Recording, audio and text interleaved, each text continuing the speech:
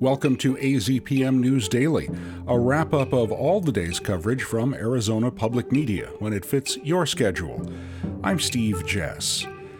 In the news today, a new tuition plan for the U of A comes under review. A Sierra Vista school aims for a national award. And being lonely versus being alone. Topping the news today, the University of Arizona community had a chance to offer feedback this morning as the university looks to simplify tuition and fees. UA President Robert Robbins made a proposal last week to eliminate program fees, course fees, and differential tuition for undergraduate students, and instead establish a college fee structure.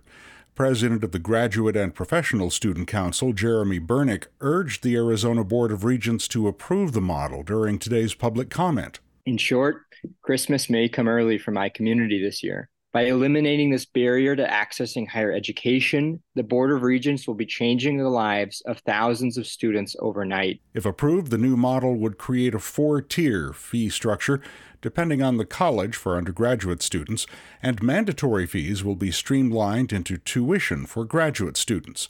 The board will vote on the proposal later this month. Bella Vista Elementary School in Sierra Vista has been nominated as a finalist for the National Title I Distinguished Schools Program. The school has had an A grade for the past 4 years and is the only finalist from southern Arizona. Summer Hom prepared this report. Remember that one? You put those two together, say ow. Ow. Which. Good job. That's 11. Bella Vista Elementary has just shy of 300 students. 80 of them qualify for the Title I program the school offers to students in the bottom 25% performance range on standardized testing. The National Title I Distinguished Award team from the Arizona Department of Education came to interview the school leadership, staff, parents, and students about the school's Title I program Monday. Katie McAdams, who's had 2 of her kids go through the Title I program at Bella Vista, says the teachers are the key to their success. Ms. Hill and Ms. Paulson, I can say without a doubt, changed my daughter's life. She's a great kid, just high anxiety, and they gave her confidence that just nothing else could, and she's on honor roll her first quarter in middle school. The state will choose 2 top Title I schools out of 75 schools that applied in Arizona. In Sierra Vista, I'm Summer Hom, AZPM News. The college basketball season got off on a winning note for the University of Arizona. The men's team began its campaign with a 122-57 win over Morgan State University. The women's team started its season defeating New Mexico State 68-57. 2 teens are facing human smuggling charges after an alleged attempt during which they dragged a Border Patrol agent about 6 feet. Border officials say the Wilcox agent stopped the 2 U.S. citizens, who are aged 17 and 19, and were transporting 4 unauthorized migrants. After the stop on State Route 80, the driver tried to flee, dragging the agent for a short distance. The agent was unharmed, and officials arrested all 6 of the vehicle's occupants. The Arizona chapter of the Council on American Islamic Relations, or CAIR, says its annual banquet will continue as planned this month at a new location, after a Sheraton hotel in Mesa canceled plans to host it when a petition began circulating against the event.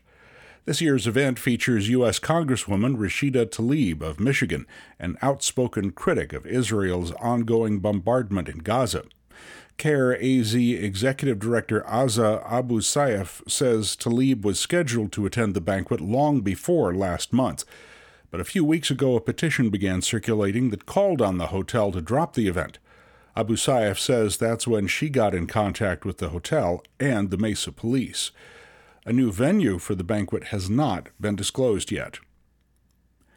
A new study led by University of Arizona researchers examines the relationship and differences between feeling lonely and spending time alone. Tony Perkins has more. Are you lonesome tonight? It's the cliched question asked by lonely hearts everywhere. Are you feeling lonely? Or do you just enjoy being alone?